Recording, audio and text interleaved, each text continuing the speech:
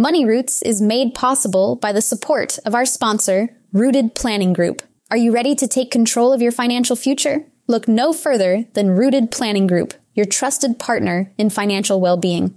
At www.rootedpg.com, you'll discover a wealth of resources and expertise to help you thrive financially. Rooted Planning Group specializes in personalized financial planning, investment management, and retirement strategies. They understand that every financial journey is unique, and they're here to guide you every step of the way. With a team of experienced advisors, Rooted Planning Group is committed to helping you cultivate a secure and prosperous future. Visit www.rootedpg.com today to learn more about how Rooted Planning Group can help you grow your money roots. Today's episode of Wine and Dime is sponsored by Rooted Planning Group, a fee-only financial planning firm that believes life is about events, supported by your dollars and cents. And we want to help you achieve your goals. Hop on over to www.rootedpg.com to learn more about the services. Every week, it's my goal to share financial information that helps you in both your life and Financial Vineyard. We hope it takes you from your roots to the journey of your vines and the influences in the air that have helped craft your delicious life. Like wine, life and finances have different palates that should be celebrated and not judged. Hello, podcast listeners. Amy Irvine here, and I am going to continue this series on Secure Act 2.0. So this is part 2 of my series. For those of you last week, if you missed it, go back and listen to part 1 where we talked about what's called required minimum distributions. This week, I'm going to be talking about provisions that are effective this year in 2023. So effective in 2023, one that we are super excited about is what's called a Roth SEP and a Roth Simple IRA. Now, I say that I'm excited about it. This was announced at the end of 2022. So although it is in law, it is not in practice yet because we haven't had time to actually get this up and going. But in 2023, you can have a Roth SEP, which a SEP is a simplified employee pension plan for people that are self-employed typically. Now, it could be also a small business, but typically we see these used for self-employed individuals, and simple IRAs are often for small businesses as well. Well, that's what they're meant for, is small businesses. In the past, we couldn't do a Roth provision in these types of accounts. So we're really excited for our clients to have this flexibility now. I sort of did a happy dance when I read that provision. Now we just need to figure out, and the custodians need to figure out how to, have that as an account type and implement that. But I think that this was a really important provision. And of course, from a taxpayer's perspective, yes, you don't get the tax deduction if you put the money in the Roth. But if you have listened to me in the past, you know that I like to have buckets of money. I like to have some pre-tax, I like to have some tax-free, and I like to have some taxable money. For a lot of our clients, it's if they earn enough money, they can't make a direct Roth IRA contribution. And so this provision, if they're small businesses, will allow them to do that. So we're really excited about that. More to come on that for sure as the custodians allow us to open accounts on that line of savings. More cool news about the Roth IRA is the fact that employer contributions can in the future be made on the Roth side. Now, this only applies to matching and non-elective contributions, not profit sharing contributions. So if your employer has a match or what's called a non-elective contribution, or if you are an employer and you have those kinds of contributions, you will be able to elect to put that on the Roth side of the plan. Now, of course, that's, different than it has been in the past as far as, being tax-free, but these contributions need to be 100% vested when contributing. No vesting schedule or forfeiture provisions can be applicable to that particular provision if you elect. Again, this is something that's in law, but it's not practiced yet simply because the regulation is so new. Plans haven't been able to make that kind of amendment in any way, shape, or form. Another big provision that was in the legislation was that you could move 529 money to a Roth IRA. Now, there are a whole slew of limitations on this. So don't get so excited when you hear this or too excited when you hear this. The money does need to go to the beneficiary, it appears. So if you have a 529 plan for your son or your daughter or nephew, niece, whoever, grandchild, then the money, it appears, does need to go to them. Now, the 529 has to be open for at least 15 years. So this is one of those like stickler provisions. So a lot of people might not be able to take advantage of this right away. We are encouraging our clients, we will be encouraging our clients throughout the course of the year to open up a 529 to get that clock ticking if they have young children or beneficiaries that they want to name. Beneficiaries will have to be some sort of compensation in order to make this transition too, because there is limitations on how much can actually be moved over. So if, for example, the maximum Roth IRA contribution is $6,500, then they have to have some compensation, and the limit would be $6,500, and the lifetime cap of that is $35,000. So if you have $50,000 in a 529 plan, you can't move $50,000 over to the beneficiary all in 1 year. Any contributions to the 529 in the past 5 years can't be moved. So again, it's older contributions that are actually going to apply. There are also some hardship distributions that have some big changes in this year. There are so many hardship distribution changes. The top ones that I would mention is when it comes. Now, let me back up for a quick second. Actually, let me pause here, because you might, if you're sitting by the fire, listening to this podcast, or driving, listening to this podcast, you may need to take a breath before I get into some of these hardship distributions.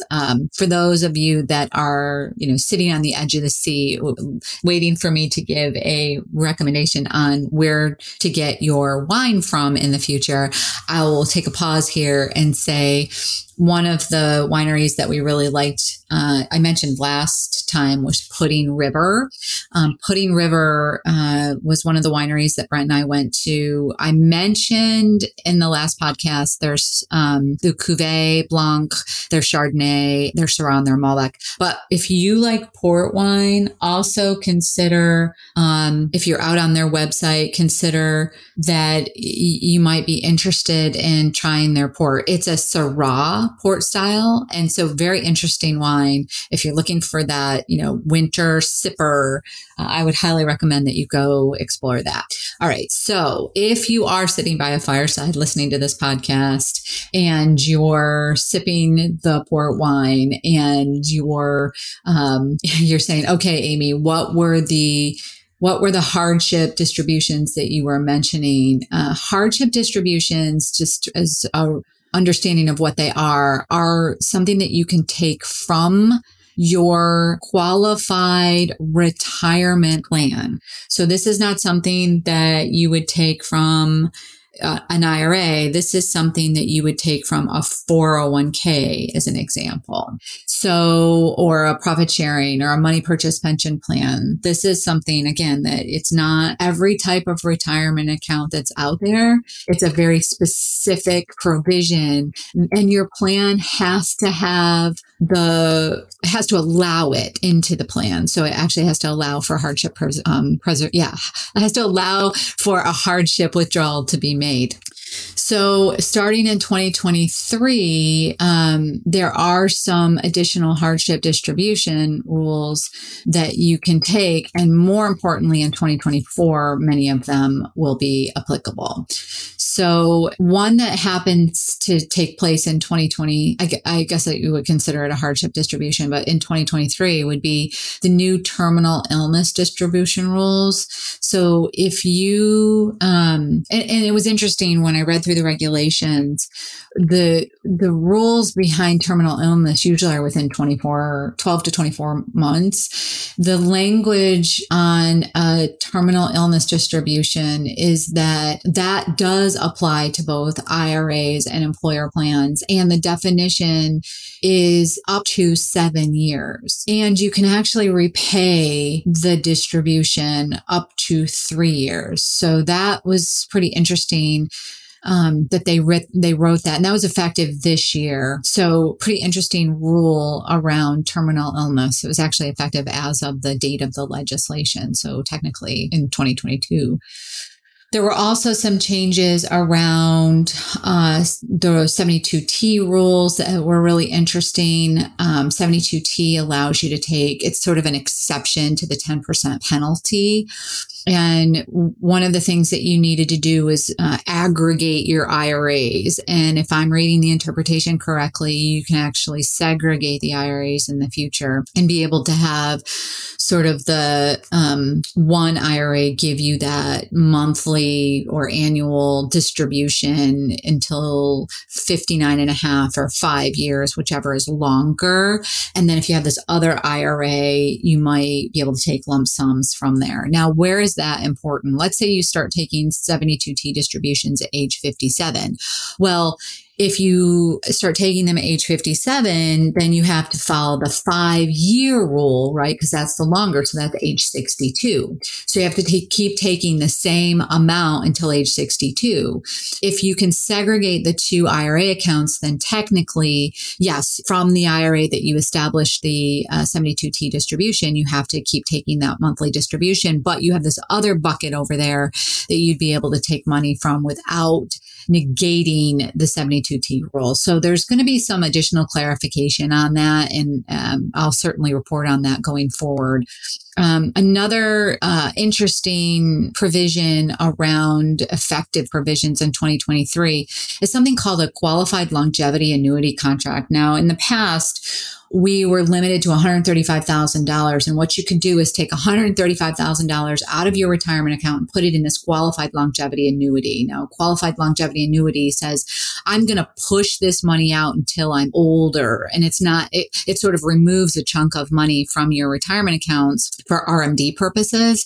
So it allows you to extend that money out to an older age. And then if you live that long, you start taking distributions at that point in time. It's sort of meant to be an inflationary protection vehicle as well.